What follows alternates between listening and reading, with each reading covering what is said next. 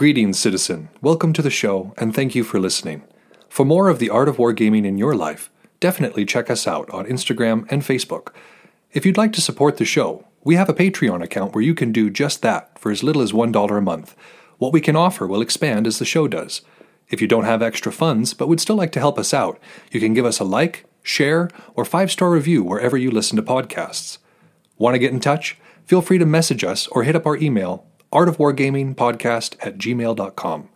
We look forward to continuing the conversation with you because we know the world is vast, with many different ideas on tactics and strategy that can be applied to the games we enjoy. You're listening to the Art of Wargaming on the Ear Firm Network.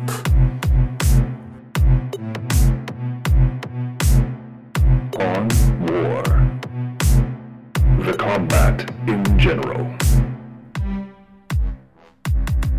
Welcome to the Art of Wargaming on the Earworm Network. I am your host, Yagamalark, and I appreciate every single one of you that waited for this episode to finally come out. This is entirely my fault. Please don't blame the editor or the other producers. Like I said, the summer sometimes gets away with me. There's always a lot going on, and especially after the last 2 years we've had, it's easy to kind of get overwhelmed. Not that that's a bad thing. I'm not complaining about time spent with friends and loved ones. These are truly the treasures of life. So I hope that you're also getting out there and engaging with some folks in this, what might be a lull in the insanity. At least for those of us away from Eastern Europe. Of course, the war in the Ukraine continues to rage, and in Yemen, there's military actions being spoken of now in Syria, of course, and all over the place. So our study never ends, unfortunately. Again, I know I study war for a living, but I would also be just as fine never having any new material. You know, for us to never pick a fight with our neighbors ever again. That would be nice. I'm sure many of us would like that. But thankfully, this show isn't about actual war, for the most part. It is about war gaming, where people get back up and you and your friends go out and have a pint afterwards. So, let's talk about war gaming. Because this intro is relatively short. I don't have a super amount of hyper-analysis to do. I've been playing Warhammer games. The guys at the League continue to challenge me. Toto and I continue to have excellent games. TF and I continue to have excellent games. So those are all fantastic. Having a lot of fun there. And Toto's going to be on today, and we're going to talk about one of the games we've had recently. And then Belagarth has been going great too. We're doing a lot of practices. Everybody's in good moods, showing up with good attitudes and motivated. Even when it was 95 degrees the other day and we're trying to practice. But of course, we're taking breaks, right? We're taking breaks every 15, 20 minutes to sit down, take a breather, get some water in us. It's important, of course. And then, of course, between the fights, we're sitting there and we're catching our breath. And then I turned on the Women's Euro Cup and was watching these gals who were in northern England somewhere, sprinting, of course, back and forth, as you do when you play football. And it was 95 degrees there, too. I would sit there and look, they said the temperature in Celsius, and I was like, I wonder what that is in Fahrenheit. No joke, 95 degrees in a place that is more humid and with way more activity than what we were doing. So, even on our hard days, these professional athletes, they could give us a run for their money, for sure. I would love to see some of these soccer players or football players come out and run rings around us. That's always entertaining. But yeah, like I said, relatively short this morning, and we're going to go right into our episode, which is the combat in general.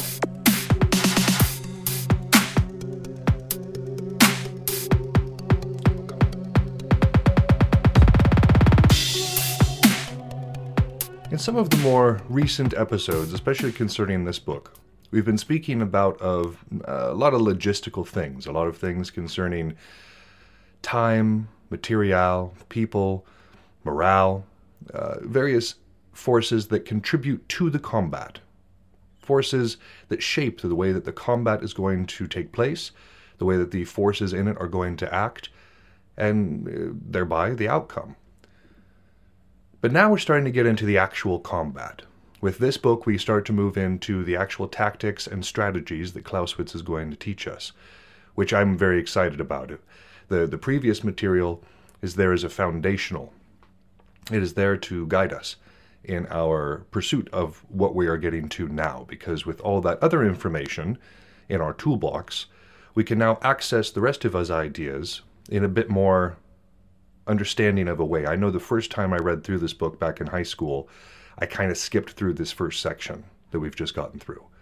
And partially because it was so boring by comparison to the other ones. I just wanted the flash and the pow. But the truth of the matter is, to understand the pow, you also have to understand what is happening without it. You have to understand what goes into and sets up that moment, because the moment of combat is relatively fast. In terms of the war, combat lasts a few hours, maybe spread out over a couple of days, but in terms of an overall campaign, most of it is spent marching around or camping or trying to find your enemy or trying to fix your enemy. There's a lot of activity outside of it. But like we've said before, a lot of times history and our study of it seems to focus on the actual combat itself. So now we're actually there. We're gonna look into it. We understand what goes into it, how to prepare ourselves for it. But let's now look at the combat in general. Because combat is the real activity of warfare. Everything else is auxiliary. All the other things we've spoken about, logistics, keeping people's morale up, food, medicine, all of these other things are auxiliary. But the main activity of warfare, the reason we call it warfare and not a camping outing and not a larger field drilling exercise, is because of the combat, which is singular in its nature when we deal with war. So what is the character of the modern battle? When Clausewitz, of course, is talking about this, he's speaking about the character of the modern battle of his time, which is the late 1700s, early 1800s. Most of us are not fighting our war games set in that era. I mean, some people are. As we saw, there were several episodes ago, we had a gentleman on who is a part of a wargaming community that I am not. You had other tabletop war gamers when they kind of sit together different scenarios. And I'm sure that there's somebody who has focused on the French Revolutionary War. It's a fascinating time period. This and the Napoleonic Wars are really, really crucial to the development of warfare in Europe. So I think it would stand to reason that there would be a fair number of people who are doing that. I don't. So for me, the nature of modern battle really equals out to meta. Right, and those of us who are familiar with any sort of super combat-oriented or super competitive environment are going to be familiar with this term meta, which really just translates into the way things are done right now. What's the most popular way of running a particular army? What is the most effective way of using a weapon combination? These things change. If somebody were to have been a part of the Bellegarde career or community 10 years ago, had no contact, and then came back today, they would find the techniques and the technology to have changed drastically. And because of these things, the nature of the strategy has also changed. The way these things are done, because they influence tactics, right? If I've got a faster sword and a smaller shield that is more nimble, that is going to influence my tactics, as opposed to a larger shield and a slower weapon. And those in turn, those tactics, because tactics influence strategy, is going to change the way that strategy is done. If we were looking at a way to strategize, let's say we're in the actual war, right? Let's say we were over in the Ukraine, and you and I were given command of Zelensky's army. We would not command it like we would an army in the late 1700s. Like, even on its best day, we would not regulate it the same way. We would not use it the same way, because the meta has changed. The use of military has become more spread out and more focused on different things than they were at this particular time frame. Sure, combat kind of stays the same, right? We're looking to overcome our opponent, to politically bend them to our will and achieve the desirable outcome. In wargaming, that's victory. In war, it's also victory. But what that looks like depends on whoever's fighting. But what we do know is that as the nature of this war changes, so too does tactics, and so too does strategy. And again, this is meta, and that's one of the reasons I like having Toto on the show, is because he is a meta chaser in a lot of ways, and so he is very amusing to me. And not just amusing, but also engaging to speak with, because he seeks to understand these things in a way that even I don't. You know, I sit here and spend most of my time with my dusty old books, which I'm sure you're aware of, but he's out there on the YouTube scouring it, sending me information on how to play my knights better and different meta-oriented things. So he's a really good person to talk to about these things, I've found. But when we're dealing with the changing meta, it is important to realize that it changes nowhere faster than in wargaming. Again, 10 years ago compared to now, Belegarth is a completely different sport. Same thing with 40k. I don't know how many different editions it's gone through in that time, but playing 40k 10 years ago would be very different than playing it now. A person who played it then would absolutely have to sit down and do some studying before they could be effective in this current meta. Let's talk about this combat now, though. This combat in general. It's a simple idea, right? The point of combat. It is the destruction of one's enemy. The simple idea, but as we've found, simple things are not always easy. And this simple concept of destroy my enemy before they destroy me has a lot of nuances through it. For instance, one of the things we wish we could do, and one of the things that movies have set us up for failure on, is the idea that victory can come in one large monumental effort. All it takes is the singular application of one's will and of force to achieve the outcome that we desire. But that's not the way of it. That's not the way of war. That's not the way of wargaming. It is never, well, rarely. There have been a few times in history where it has worked out, but the vast majority of the times in history, the only way to achieve victory is through small victories, smaller acts that kind of get bound up into a whole. Remember that strategy is using whatever happens tactically to our advantage. Therefore, victory is done through all these smaller things. All these smaller tactical engagements lead towards our victory, strategically speaking. And all of this is aimed at overwhelming the enemy. But what is overwhelming the enemy? What does that mean to us?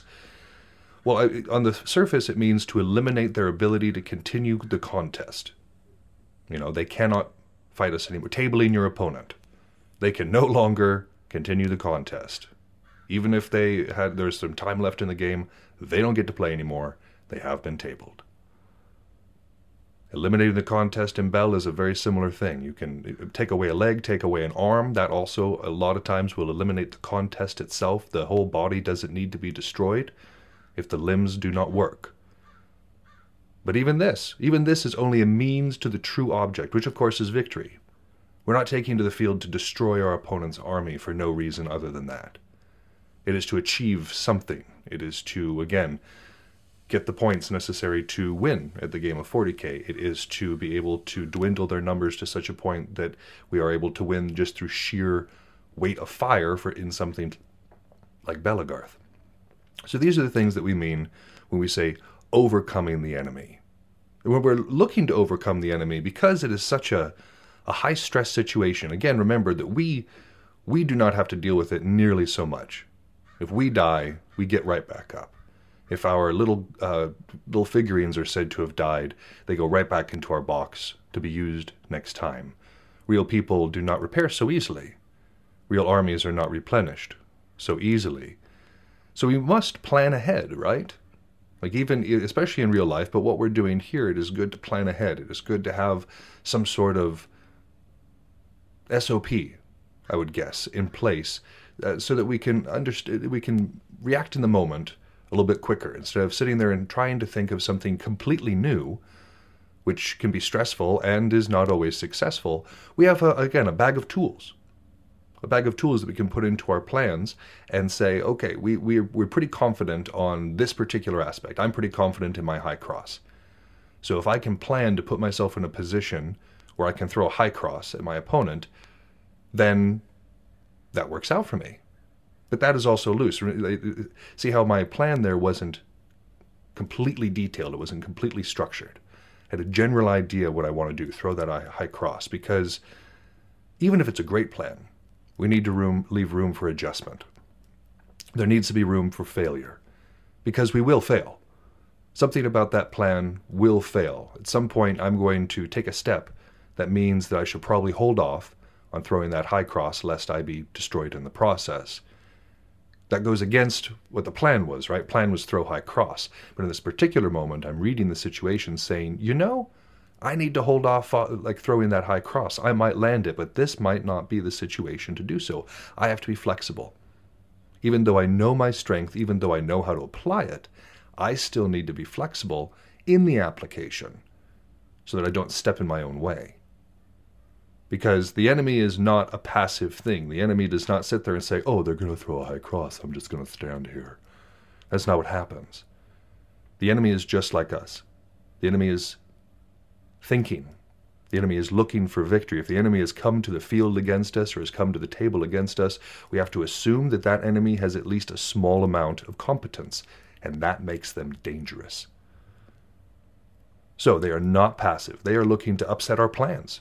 If we have plans and we're revealing what they are, they're definitely looking to upset those plans and to gain the initiative themselves, to be able to put us on the back foot. If my opponent knows that I throw a high cross, if they know that that is the one shot that I throw, then I could have practiced that shot 10 billion times, but if they know what it is and they know how to block it, I now have a bad plan. That plan needs to change. Even if my high cross is my best shot, I need to set it up a little bit differently. I need to pull some fakes. I need to do a flurry and go to some different quadrants and shake up their defense in that particular area. If I'm on the field or on the tabletop, if I've got a particular set of stratagems I run through, but then my opponent does something unexpected, do I use the same stratagems? Do I put myself into the same tactical positions if my enemy is different? No, this is folly. And we also have to remember to think on our feet when we're looking at these things. Okay, my high cross isn't going to work here. How do I get to it? Or how do I throw a shot that's just as good to be able to get somewhere in that fight? Same thing on the tabletop. I may not have seen this particular situation before, but I have a pretty good idea how to approach it. Is it a good idea for us to sit there and deliberate for a long period of time, to sit there and hem and haw over the board or over the field, trying to come up with the perfect plan? We have discussed here before, there is no perfect plan. And a good plan violently executed today is better than a perfect plan next week. We are timed. Warhammer games cannot go on forever. A Belegarth match cannot go on forever. There is a time limit, of course. We're trying to get through it as quickly as possible, either so that we can achieve that victory and go home and have some supper, or so we can move on to the next fight/match. So a bold, courageous, and resolute enemy is not going to let us have time to make any sort of complicated plan as well. Again, the reason why this is the case is because our enemy is a thinking creature. Our enemy opposes us with the same determination and the same thoughtfulness that we come at them. It is folly to think that our opponent is a practice dummy or even a theoretical. Our opponent will do things that we don't expect, because that is the nature of humanity.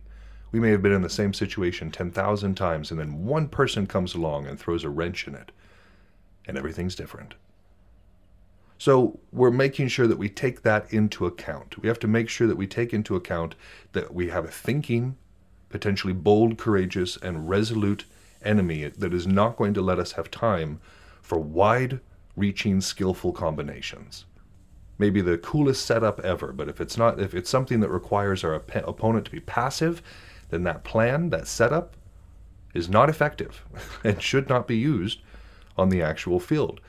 Again, we must take into account the nature of our enemy. Imagine yourself across the table there, working, using whatever weapon combination or army is most effective in the moment, using the best tactics in the moment, mirror your intelligence, but then also realize that the intelligence you're going against is nothing like yours.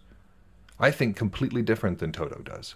I think completely different than TF does, or Kaji, or Juniper, or any of the other people I've had on the show. It's part of the nice thing about having other people on the show, is to hear what they say, is to hear the differences in the way that we think. And it goes to show that every person is going to approach these situations differently, even if we're educated the same way, even if Toto and I sat down and we read the exact same books, and we drilled in very similar ways, we would still have different ways of thinking and different ways of approaching the field. It is just natural. We are We're individual creatures. As much as we are social and communal, we are also individual. And we must remember that. We must remember that not every enemy is the same. If I played Toto like I do TF, I would not do well. If I played TF like I do Toto, I wouldn't do well. And same with everybody else. You have to play them as though you played them. Right? And that's just not to say we don't have a few things that we are confident in.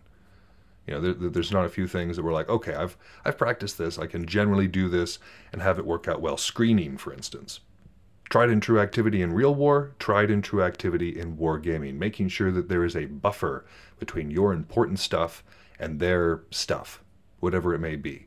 I know that it won't be the game that we're discussing this episode, but Toto and I had another game recently where he screened excellently, where he provided a speed bump, if it were, that I had to cross to get at the rest of his army.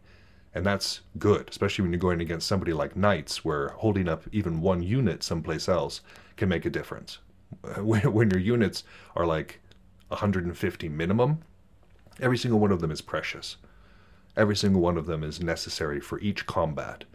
And so being able to even hold off a few of them, that's huge. That's huge and contributes to victory in a very clear manner. So this victory we want. Why? What are we looking for? What does victory look like to us? Is it simply the destruction of our opponent's army? That is a means to an end. Victory is gains, right? Victory comes with gains, whether those gains are the cannons, the captured cannons, or POWs of our enemy, whether those gains are resources like gas or oil, whether those gains are political, taking over a country, annexing another area. These are all real gains in the real world. In wargaming, our gains are very, very simple as well. We get the objectives, and then we get the victory. We get the whatever the terms are for the victory in the field battle that we're playing, and we get the victory. Because these gains can be in a number of different ways. But most of the time when we're speaking about these gains, it's going to be gains in territory or in numeric superiority to our opponent. And those gains can be accomplished off the field too, right? And in this particular case, numeric superiority could also be just skilled. We're not necessarily being able to bring on an entirely new guard army to accompany the one that's already there. But we will get more skilled with the forces that we get. It's not like marbles, obviously. If I beat Toto, I don't get his Grey Knights. But woo, wouldn't that be fun? I also wouldn't have any armies, so there is that too. But with these gains, when we're thinking about gains, what we're trying to get with our victories, we also must consider losses. And losses can come at us in a myriad of different directions. Losses can be in morale, as we've discussed before. That can be one of the most devastating things to lose. Troops, the actual people on the field, whether it's our teammates or whether it's our plastic miniatures, our troops themselves can be lost. Equipment, as we were talking about before, one of the primo things to do at the time that Clausewitz was writing was to capture cannons.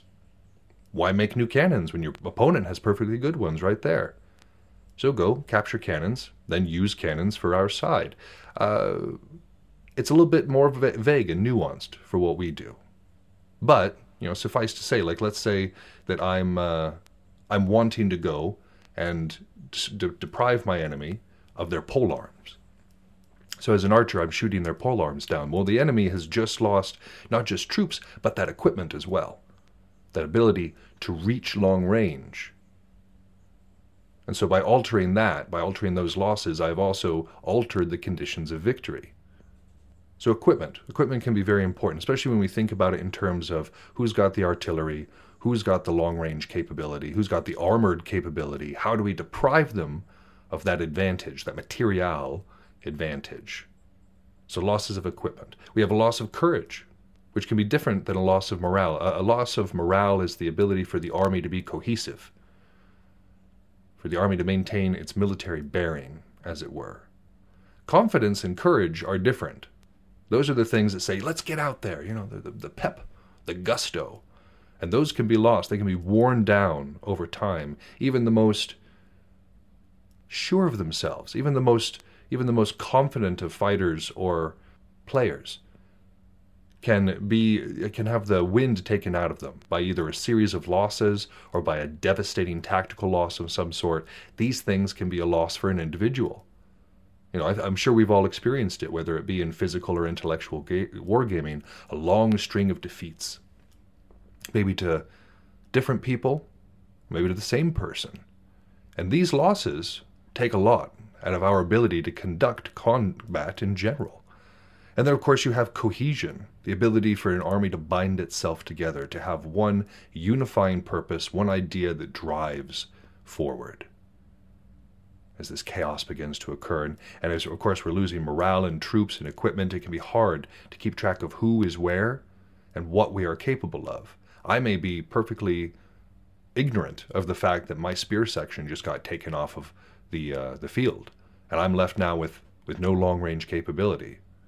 Well, it doesn't matter. It doesn't matter that I don't have that anymore, but if I'm still acting as though I do, it loses cohesion. If you have some people that want to go back and some people that want to go forward, you lose cohesion.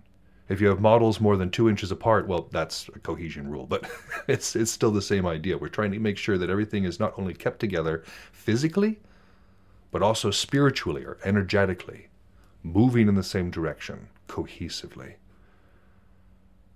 So some of these losses that we've talked about can be more detrimental than actually losing the battle itself. To have an army be completely demoralized, to have it lose its competence, to have it lose its courage, these can be more devastating than the loss of people, than the loss of equipment, because the fighting spirit might be lost. And that is an important part to actually succeeding in the combat in general. The other things could be loss of ground. Loss of ground is huge. And then also the want of fresh reserves. Both of these things not only cause a loss, but they also can cause just a retreat in general, having to completely fall back from the battle, regroup somewhere else. These two things are huge in that, loss of ground and want of fresh reserves. And if we look at actual warfare, this makes sense. It's demoralizing to be losing ground, to be pushed out of good positions, and suddenly find oneself perhaps in the open or otherwise vulnerable. Well, retreat is necessary at that point. And if we are, for want of fresh reserves, if our forces are getting tired, if they no longer want to fight, if they have been out here being bombarded with artillery and being shot at by snipers and having mortars and not sleeping well and being on pins and needles, to not have new troops coming in to relieve the ones that are getting worn down emotionally, mentally, then that army is going to suffer. And that army just might retreat. Think about all the battles that we've been studying recently where a retreat has happened, and it's not like the general calls it in most cases. The general's not like, okay, let's retreat. A lot of times the army kind of calls it first, and then the general calls it to be like, oh, okay, yeah, we're going to make sure that everybody's retreating at the same time. I don't want to leave like half my army on the battlefield. But the retreat is a lot of times not decided by the upper echelon. It's decided by the people who've had enough and who are now moving back away from the front. So having good positions, having good forward ground, and having troops that are fresh and ready for the fight, whose courage has not yet dimmed, this is important. And this is important to prevent further losses. What about the other side? We've talked about the effects of defeat after defeat after defeat, and how that can demoralize an army and take away the confidence, even if it may have the same number of troops and the same amount of equipment. Those two things can be absolutely devastating. But what is the effect of where's the moral effect of a victory? Well, it increases by a progressive ratio, right? So we're talking about something that's kind of exponential. Your first victory feels good. Second victory feels better. And then from there you get this nice little curve, this little curve that stretches upwards, that feels better and better and better. A great fire need not come from one big victory, but also from a lot of little small ones. This great fire that we feel, this furnace within us that comes with these victories, it can be amazing. The ratio of sides also intensifies if the victory is at a disadvantage.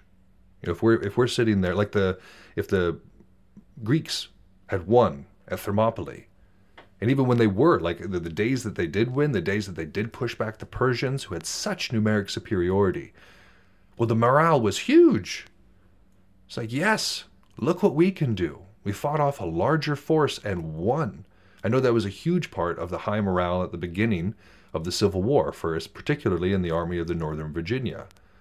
Lee was doing very well. The victories that they were winning buoyed the spirit of the army. It didn't matter that they didn't have shoes that were fitting properly or that didn't have holes in them. It didn't matter that they ate hardtack for a good portion of their meals. It didn't matter that their friends were dying from cholera. What mattered was these victories. What mattered was this, not just these victories, but being able to do it against a side that was better equipped and had more people to it. Yeah, that certainly boosts us up. And this victory only really gains substance, Clausewitz says, if you have a captured guns and or prisoners. Prisoners, of course, being bargaining chips, and guns, of course, being things like artillery, from what he's talking about. And that even 5 guns different than what your opponent has can make the difference in this era when the artillery duels that took place were so important for the way that the rest of the battle would shake out. Another way that we need to act in order to preserve our gains and minimize our losses is, and many people forget this, is to protect our line of retreat and disrupt our enemy's line of retreat. We saw that when we look back to one of our more recent battles, and our commander was coming over and looking at their opponent. They had a much larger force, and if they had just moved around and threatened that line of retreat, their opponent would have had to withdraw from the area, leaving behind defensive positions and having to move completely away. This would have been a bloodless victory, or relatively bloodless victory, to go after this line of retreat. If people go at ours, we need to pay attention to that, because if we get cut off, for instance, in another game that I played against Toto, it was this Tide of Ascension, or Tide, I can't remember exactly what it was called, but the idea was that you couldn't get your command points if you didn't hold the objective that was in your deployment zone. There were a bunch out in the no man's land, but then there was one in our deployment zone, and if we didn't hold that, we didn't get command points. So one of the first things I did was put pressure on that, was to make sure that he either didn't have people there or were having to pull people from other places in order to maintain that objective. And so knowing where his line of retreat was, and knowing that he really couldn't oppose me in the way that I was coming in, really threatened his ability to conduct the war, and kept mine safe. My line of retreat was fine for that entire match. And a good reason for that is because I took the initiative and kept him on the back foot by threatening his the whole time. So when we boil it down to bare bones, what are the 3 elements of victory? What does that look like? We have the first, the loss of physical power. Can our opponent physically bring their army? Can our opponent physically bring the fight to us? Or have we taken away their physical power? Whether that be in material, like equipment, weapons, or in actual people themselves, the loss of the physical way to conduct war. Huge element of victory. The loss of morale, the loss of the moral power, taking the wind out of the sails, as it were. I can't tell you how many times I've had a wind kind of congeal before the fight was even over, before the match had even been decided, because of the loss of morale power. I've seen an enemy make mistakes, costly mistakes, because the wind has come out of their sails. So that's definitely one of the elements of victory, taking away that fighting spirit, taking away somebody's ability to think on their feet and not feel, bitter or begrudging over what has already taken place. And then the last one, of course, is over the relinquishment of intent. Does our opponent still have the desire to do what they came to do? If we're sitting there at a 40K table or some other form of intellectual or gaming, do they have the ability and the desire to continue the game? Well, if we've taken all their checkers, then no. They have to relinquish that intent. Somebody is dead on the battlefield. If we have killed them in physical wargaming, quote-unquote killed them, they can no longer have their intent. In terms of a larger, more historic, like let's take a look at the Ukraine, perhaps. Zelensky's plan, the leader of the Ukraine, his plan isn't to destroy the Russian army. It's not to invade Moscow. The relinquishment of intent that he speaks of is the relinquishment of the invasion. The intent to take over either eastern Ukraine or a larger portion of the Ukraine. That intent is what Zelensky is trying to break, not the entire army itself. Victory there would just be for the Russian army to leave. I've seen this several times in history, where you don't have to have a wholesale destruction of an army to break its back, metaphorically speaking, and send it packing. So in this particular way, if we think about it, a retreat, at least in the classical sense, is not always a true victory for the person who's making the retreat. Many times, a retreat has resulted in somebody being able to regroup and come at it fresh again, because a retreat is not a loss of physical power. The army is still there. The army is still very much intact. It is not a loss of moral power, especially if that retreat was done in an orderly fashion, and not for reasons that are panicked or something along those lines, but is more of like a tactical repositioning that we would consider like a retreat.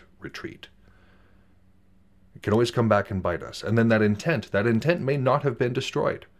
It may just be one of those things where we realize that our high cross isn't going to work.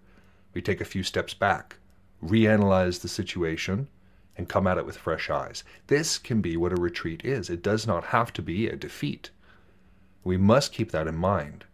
Too many times I've seen people get sucked into a fight, and perhaps taking a step back from the fight and reassessing, readjusting where they were coming in would have been of a huge benefit, but because their blood was up, because they were overcommitted, the retreat didn't happen. And so they did have the complete loss of physical power or of the ability to continue on with that war. And I've very much had times in 40K where I've done this too, where I've pulled forces back and repositioned them to other sides of the board. It may have felt at that time that I was giving up ground, that I was retreating, and I was. To use what I had, to use the forces that I had, to use the equipment that was available to me in a way that was more effective, in a way that was going to accomplish my aims in a much more direct fashion, in a good plan, not a perfect plan, sort of fashion. So these are the ideas that we're coming into this new section with, this idea of the combat in general. What is victory? What are we hoping to attain with these various tactical and strategic situations? And finally, of course, how do we get there? How do we get this victory that we desire so greatly? Here to help us with that question a little bit and to talk about, the meta and the nature of how that changes, the simple idea, hard executions, and then fighting against a resourceful and skilled enemy, not a punching bag, but a resourceful and skilled enemy. We get to talk to one of my best friends and an old-time favorite of the show, Toto.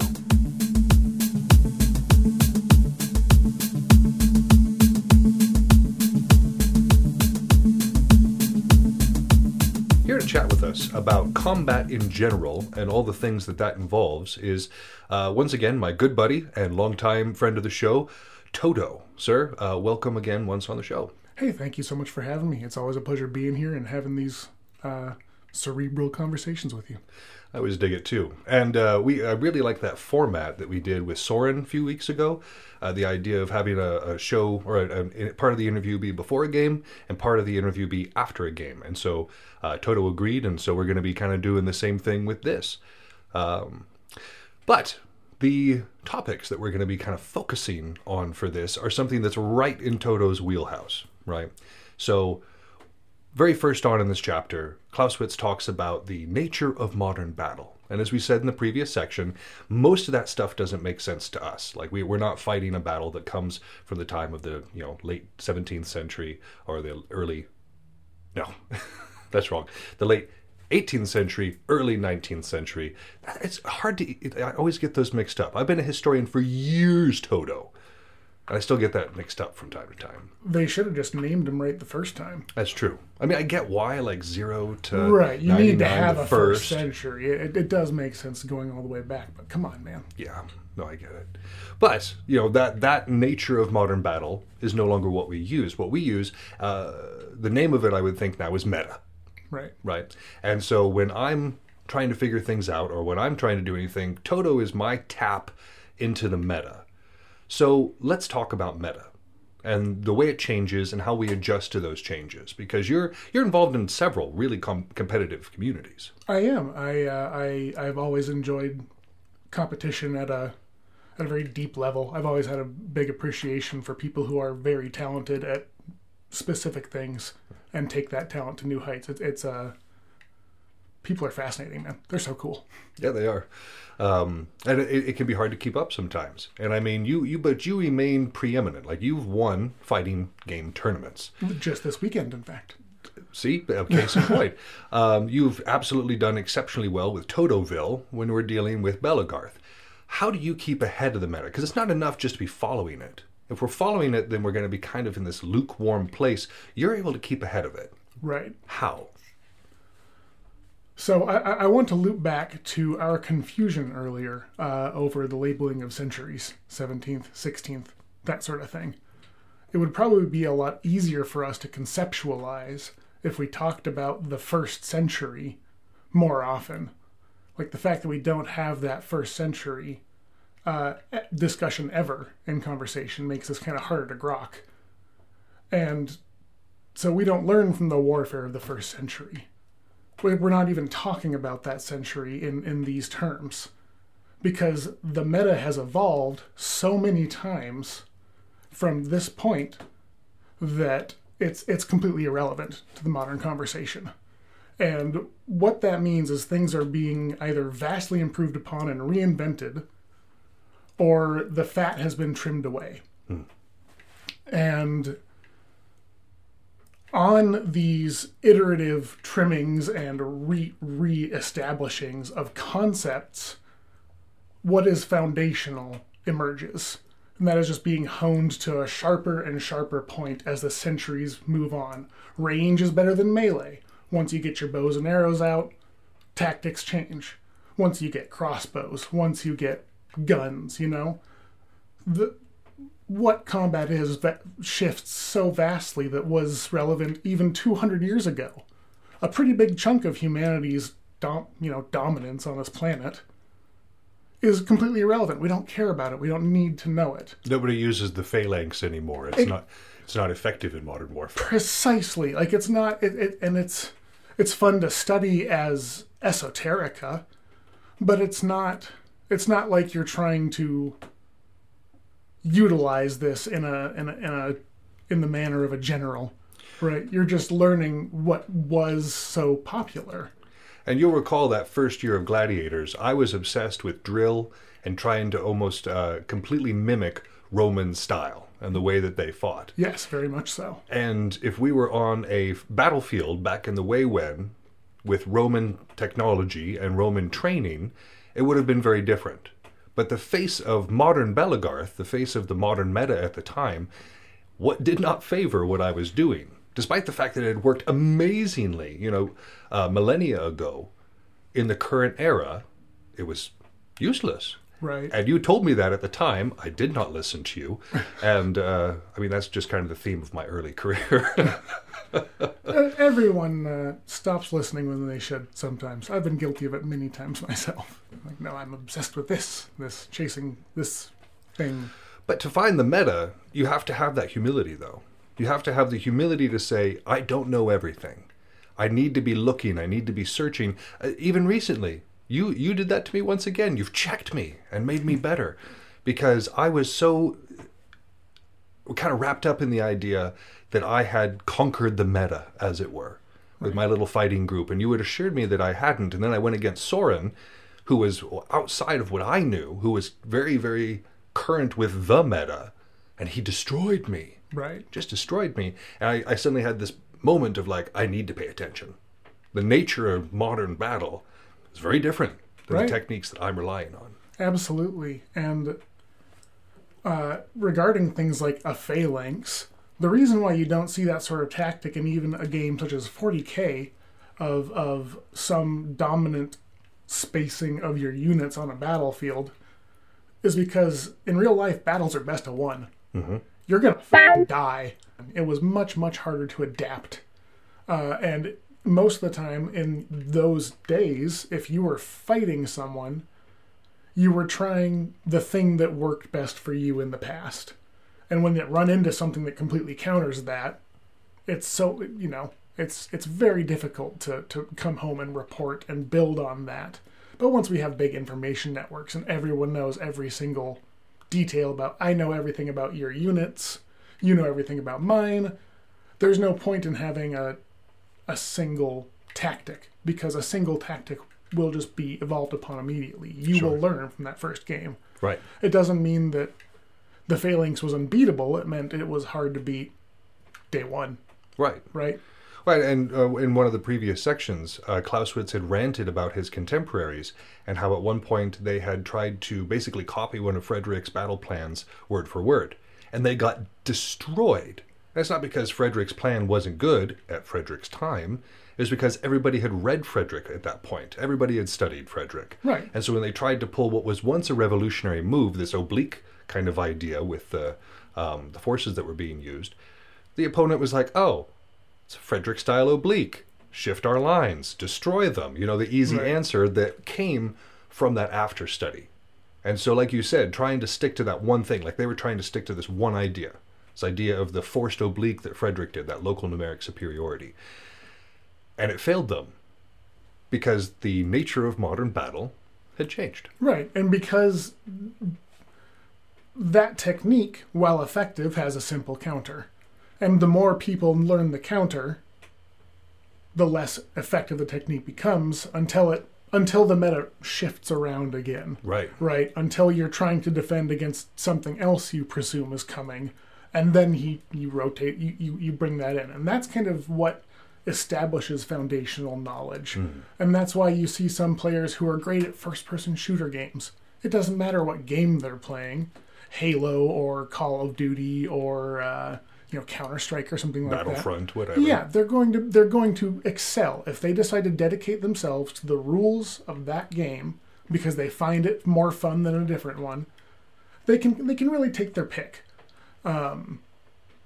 And the meta is just a fine-tuning of that rule set. It's like, oh, I can run on walls in this game. I can run through walls in this game. Mm-hmm. That changes what is good or bad. I like this gameplay more. You can pick your battles in the most literal sense in today's meta and continue learning every single day. Well, like you said, we have the luxury of being able to lose, like horrifically lose, and not actually lose. Exactly. Because in the time that Frederick's writing, in real war, if your force gets decimated, you don't get to go on and fight more and more battles with the exact same people trying honing those tactics. It's fast, it's real, but there's also, again, like you said, it limits the ability of your opponent to respond when it's just that one-off. If it's that one Roman legion coming in and crushing a village, and the people there don't necessarily have the chance to be like, okay, well, everybody raised from the dead, we're going to check our mistakes and do this again, right? Right. And so what we would define as fighting a skilled and resourceful enemy is different. Because at that time, it was what can we rehearse? What works? And still try to look out for a change, but it didn't change as fast. Right. More recently it does because we have such high technology, but back in the way when, it was what it was. And it also doesn't take into account, again, what it means now to fight a resourceful and skilled opponent, because now a resourceful and skilled opponent has so much at their disposal. We have YouTube, we have blogs, we have Reddit, we have all these different things that can give us knowledge from all around the world. What these guys had back in the way when was a few books, most of them highly inaccurate. Right. The way that this stuff was done. And this has evolved even so recently. When I started playing fighting games in 2009, 2010, and there weren't that many YouTube videos. There were like a couple forums at that point. And so if you took, I could do the first 6 years of my competitive Street Fighter career in 6 months these days with the amount of information at my disposal. Sure. Just like you're saying. Right. It's if you talk about it too much, you get it advertised to you now. Like it's all just right there for you to absorb. Sure. And that's awesome. And again, it makes the meta change so fast, way faster again than it would have. Like even now, again, the meta changes quicker than it did in the first century. Exactly. but it doesn't change as quickly as it does for us in the wargaming community. I mean, just think back several years in Belagarth to when those door shields ruled the field, where it was just this mass of these large, like, and when we say door shields, dear listener, we mean door shields. It's like a door, a big rectangle that you slap on the front of your body, and it provides great defense and hinders every single attack you throw. Like there's obviously a bonus to it, but this combination of door shield and flail dominated the meta for the longest time. It doesn't anymore. Why is that? Well, technology changed. We got a bunch of Amtgarders in that decided to move fast and speed up the rest of us, you know? They did, though. Like, they came in and we were like, whoa, we need to up the ante because these kids are fast. Right. But no, I think that's awesome. I think it's awesome.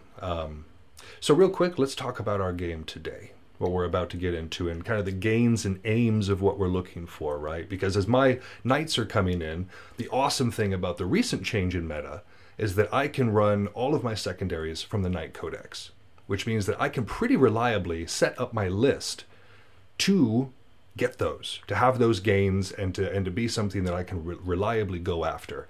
How are you with your list kind of helping to guarantee what you're going for? That is a good question. I think mostly that I am not playing around your secondaries right now. As the viewers have heard, I may have gotten a wee smidge decimated in our last match. I'm not sure if I actually talked about the score of Knights. that. Yeah? And you said it was your highest scoring game. It was a very polite way of putting how badly my booty was kicked that sorry day. But I'm hoping to not repeat that. And I think I had a good base for a strategy, but I think I had some tactics wrong. So I'm going to be sticking with what I did last time, just like you will this time, I'm sure. And I think that it's... with small tweaks. Again, I can use mostly knight stuff, so I don't have to try to break it up between the rest of the book. You know, I've built it around this. And of course, going against you, one of the auto takes is going to be Abhor the Witch, because everything you have is a psyker. Exactly. And just like an auto take to you is bring it down. And the point of it, again, is not so much, you know, when we look at these games, we want the objectives. We're going for whatever secondaries we need for the points. But ultimately, to achieve those things, we need to destroy our opponent. And so that's not just the means and the end. It's kind of both intermittently all over the place with everything else we're going for. What are you looking at? Because again, for my guarantee, I've got several like objective grabbing ones, or you know, the raise, or the go to the center and renew the oaths and that sort of thing. These are things that I can pretty much do reliably. Right. Not giving away too much of your plan ahead of time, of course. Do you have ways that you've built around your secondaries too? Oh, absolutely. I think that the way I have my secondaries, it's just grab objectives and kill the big mechs. That's how they're kind of going to be aligned this game. I don't think there's going to be any way that I deviate from that, even if I spent the command points to do so. So they're pretty locked in. I think you and I know what we're about to do here. So it takes the interesting decision making and places it on the battlefield in setup, how you and I each defend from an opponent's possible turn one. Sure. As well as a firmer grasp on the rule set for both of us. Cheat sheets. Yeah, we've got a cheat sheet, and I've played more recently today than I had last time we were together. I think that will be... This is a game of minutia, and it's easy to overlook things. It is. And that's why, once again, listeners, I recommend a cheat sheet where you go through and you outline what your different abilities are by phase and different objectives that you might want to use by phase, so you can look at it and have that at your fingertips. I know that the pros have it in their heads. Mm-hmm. Those Impressively so. Right. I watch battle reports sometimes, and I'm just like, my goodness. We all want to get there. We all, right? But for those of us who are not, and humbly speaking, I am not one of those people yet, the cheat sheet is awesome. Well, I think it's about time for us to get into this game, Toto. And we have the simple idea, right? Simple idea of destroy our opponent, score points, win the game. But let's see how we can follow through with our execution. Good luck. Have fun, brother. You as well. So, we've just completed our game, and I think it is not a stretch to say that it was a bit one-sided. It was. Once again, I think it was a resounding success for your list and your army. Very well played, sir. Well, thank you. And I mean, not that I know we hate to say the dice won the game or lost the game, but you had some pretty bad rolls in there too, like at clinch moments. I mean, yeah, there were a few. It's been a bit of a tale of the tape in these past two, but it certainly hasn't been the whole battle. Sure. And I think part of that is that. The way we put it earlier, my army feels like it's punching up a little bit, just in terms of raw stats, not in terms of a full balance, but just generally if I am rolling the dice, the odds are against me, and generally if you are rolling the dice, the odds are for you. Sure. And I need to take that into account and play around that more instead of just beat my head into it like Grey Knights usually can against most armies. Well, that's true, and there's also, utilizing your strengths. I think, as we had discussed before, this particular, we were doing, what was it, Abandoned Sanctuary? Was that the game type it was, that we were yeah, doing? and that is an interesting thing that we should touch on, is that this was an exact replica of our last match. We had the exact same terrain set up and the exact same mission pack. So I got a take two. I got to have little takesy backsies and try this one again. We both scored higher. We did both score higher. You now have your second highest scoring game. Congratulations, sir. Actually, that's my first highest scoring game. Sorry, your second instance of having your new highest scoring game with me. Yes. So thank you. But You bastard. well, like you said, it also gave us a good kind of way to look at it as well, because even though we were doing the same scenario in kind of the same setup, you went first. I did, yeah. There was that reversal of role, and I think that one of the things that lost me the game was again. Well, last time I think I deployed very poorly in terms of the potential of getting turn 2, and I got punished for that. So this time I deployed much more conservatively, and wound up getting turn 1. So it hindered me a bit there. There was no. It's not like it was a game losing setup or anything like that. Right. But then I responded to what you did last game, and I tried to defend against the previous winning strategy of yours. And so you went, I won't fall into that trap. And then you didn't take my bait. You didn't do what won you the last game. You did what would win you this game. And I think that was very quick, very agile adaptation. So well done. Well, one has to. I mean, as we've discussed before, like Frederick the Great was brilliant. Right. And what he did during the 7 Years' War was legendary. But if you looked 40, 50 years later, everybody had read Frederick the Great. People were up with his plans. And so Right. when Clausewitz's contemporaries tried to mimic what he had done, everybody said no, and they slapped it down because, they knew what was happening. And I figured if I tried to do the same thing twice, that I might have that same sort of situation because, like you said, you knew what to kind of do in that situation. And I put a lot of eggs in that basket that you would be sending. You have a particular model that is very melee focused and gets across the board in a turn. And I was thinking you would send that out first again. And you did not. You patiently waited. And patience is very difficult in competitive and any sort of gaming situation. It's hard to make the correct call and be comfortable resting and letting your opponent make a mistake. Mm-hmm. It's a hard-learned skill, and that was a very good demonstration of that. Well, and for anybody who's wondering in terms of the exact stats, I've got an Errant who is stacked with a Landstrider, a Warlord trait, and then the Heart of Ion relic. And the Heart of Ion, you burn a wound, and you get a +1 to your advance and charge and a +1 to wound with one of the melee weapons of your choice. The Landstrider, of course, gives me 2 more movement, and any sort of advance or charge, the lowest I can roll on any given dice is 3. 2s and 1s count as 3. And I stack this with my Princeps also being an errant. Princeps within the Kestor Mechanicus are able to put their Bondsman ability onto a Kestor class instead of an Armiger class, and that enables me to advance and charge. I'm also House Raven, so that enables me to advance, shoot, and charge. And with all of those points going into it, I absolutely can get that Knight Errant into somebody's grill turn 1. Turn 1, very easily, very successfully, with little variance. And this is a game about eliminating variance. But I didn't this time, because like I said, I looked over there and it looked like Jaws. It looked like there were just like this lion's mouth that was open for me, and I thought, best not. Yep, I think that was a wise decision, sir. I think you played that well, and so because I what I wanted to do was have a 2-pronged attack towards Malark once he came into my loving arms, and when he didn't, I split up my forces.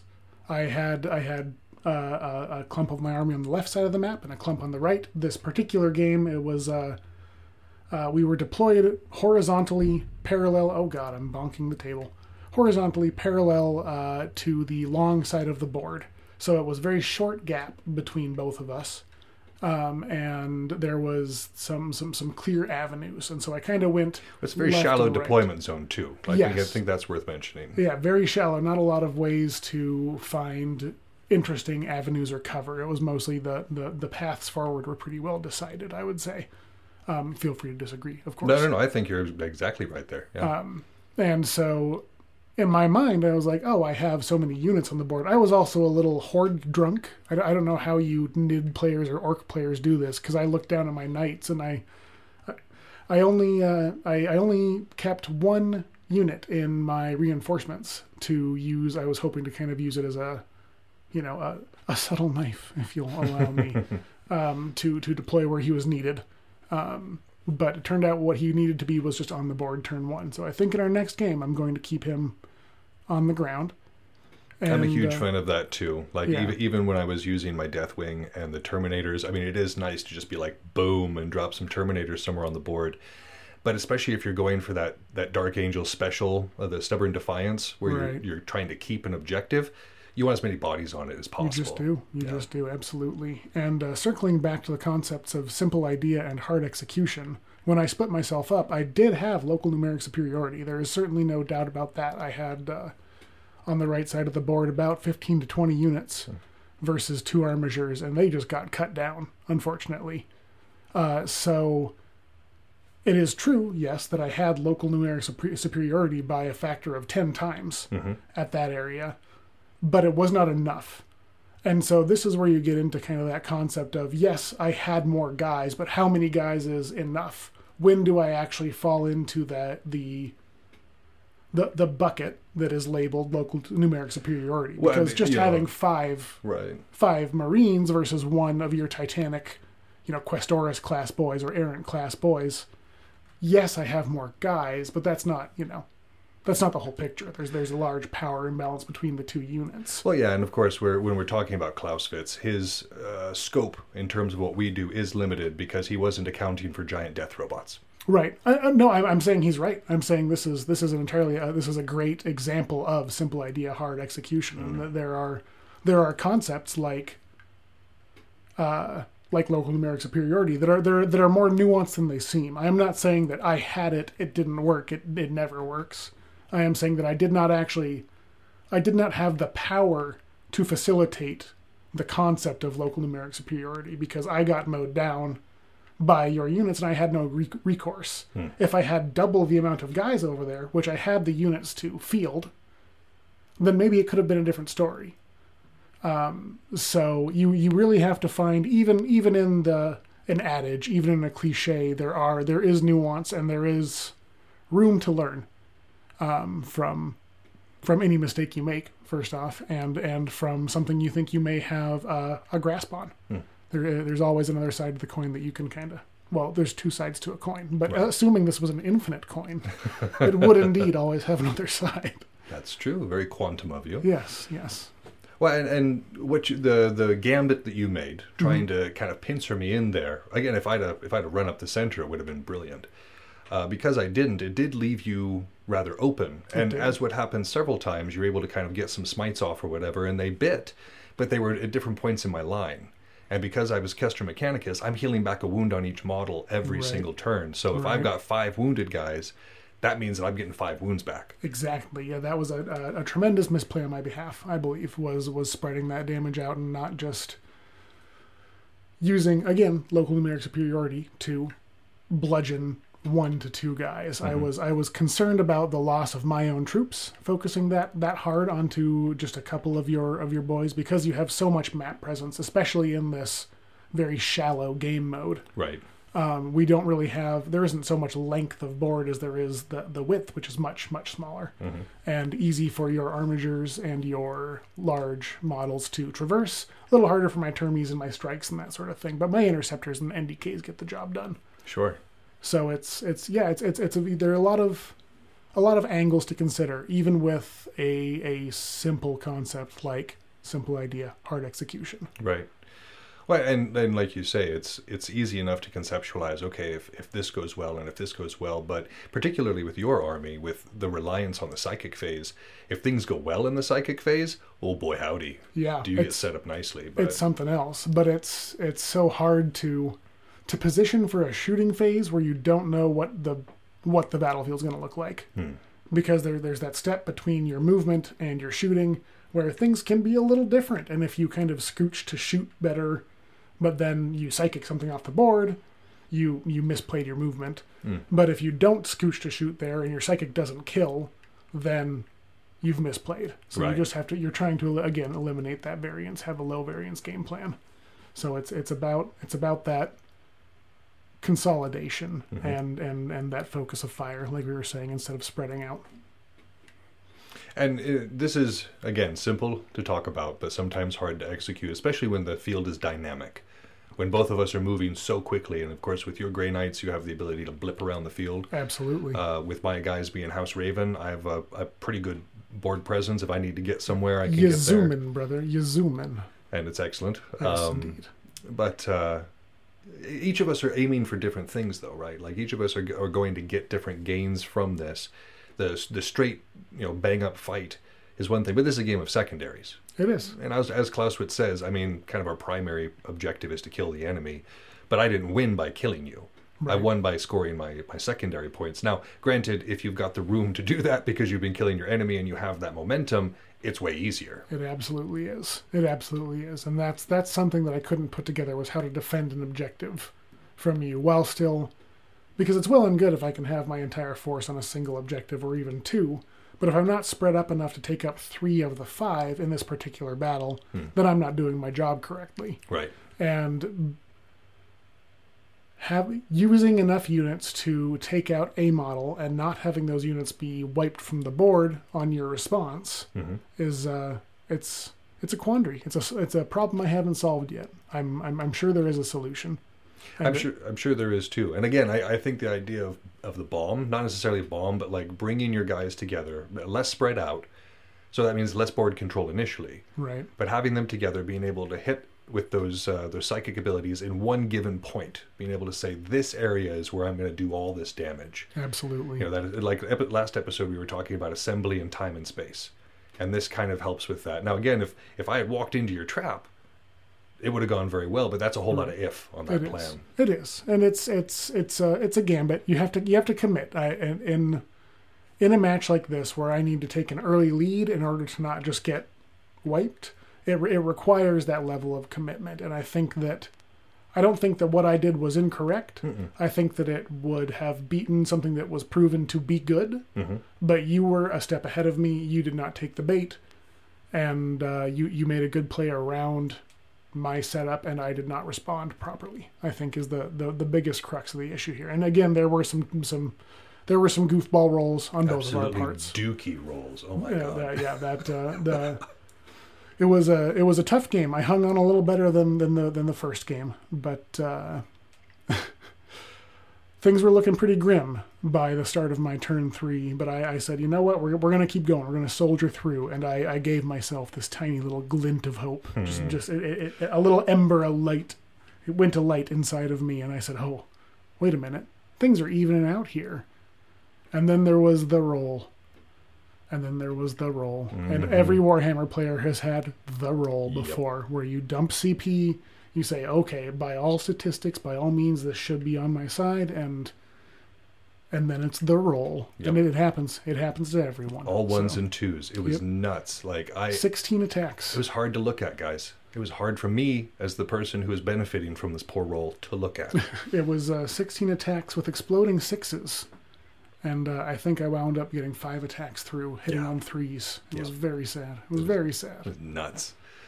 But, I mean, I have no doubt that, and this game was better than our last. It was. You scored far better, and you absolutely, especially those first 2 rounds, I was struggling to be like, okay, what do I need to do? Part of the reason I caught what you were doing with your trap is because I know that you are a skilled and resourceful opponent.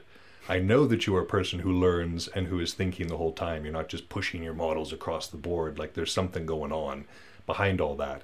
And so in doing so, I gotta bring my A game against you. Otherwise, I suffer horribly. But because of this as well, I have no doubt that you're going to be coming back knowing the nature of this modern battle, right? Indeed. You keep witnessing kind of the meta between us. Right. And I have no doubt that you're going to... I'm fearing. Again, that's what this game and next game, I'm like, oh, what's he going to bring?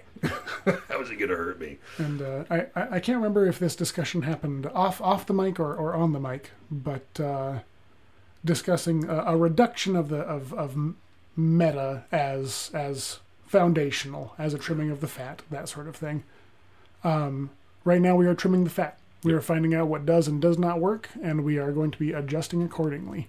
I have a core unit that I've always run with this particular list that I think is going to be phased out in our future games because it is ineffective, and it is foolish of me to not swap that out moving forward. Obviously, I wouldn't have this luxury in a tournament, but for the sake of having games that are less one-sided, I think it is prudent of me, and it would be foolish not to, even. So absolutely. And you're, like you said, if you're looking at your list and you're saying, okay, these guys are doing this amount, these guys are doing this amount, but if, like you said, I think it was your Tech Marine, right, who was just not able, with the way that the gameplay was going, to actually be useful. He was not, unfortunately. I mean, he was able to come in and hit things on occasion, but that wasn't what his purpose was. Certainly not. And I paid a CP to give him a relic, and he didn't get to use it at all.